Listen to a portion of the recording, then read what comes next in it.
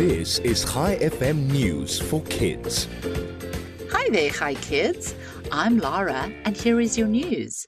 Today's Wednesday, the 7th of December, 2022. One of the big stars this year in the FIFA 2022 World Cup is Jude Bellingham. When England played and beat Senegal, he was given the Player of the Match award for England.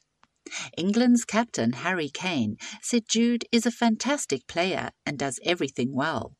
Phil Foden, Jude's teammate, says he is the best midfielder in the world.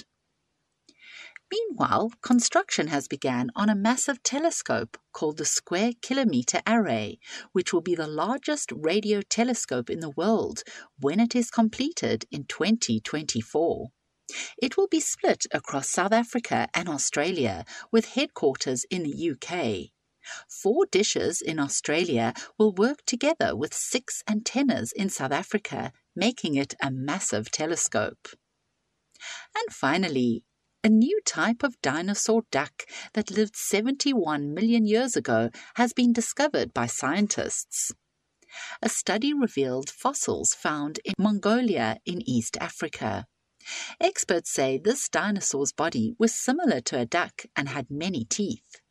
The dinosaur has been named Nater venator polydontus, which means swimming hunter with many teeth.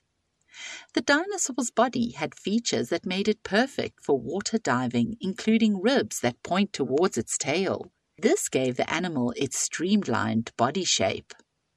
Before we end off today, I have a joke for you. What time is it when the clock strikes 13?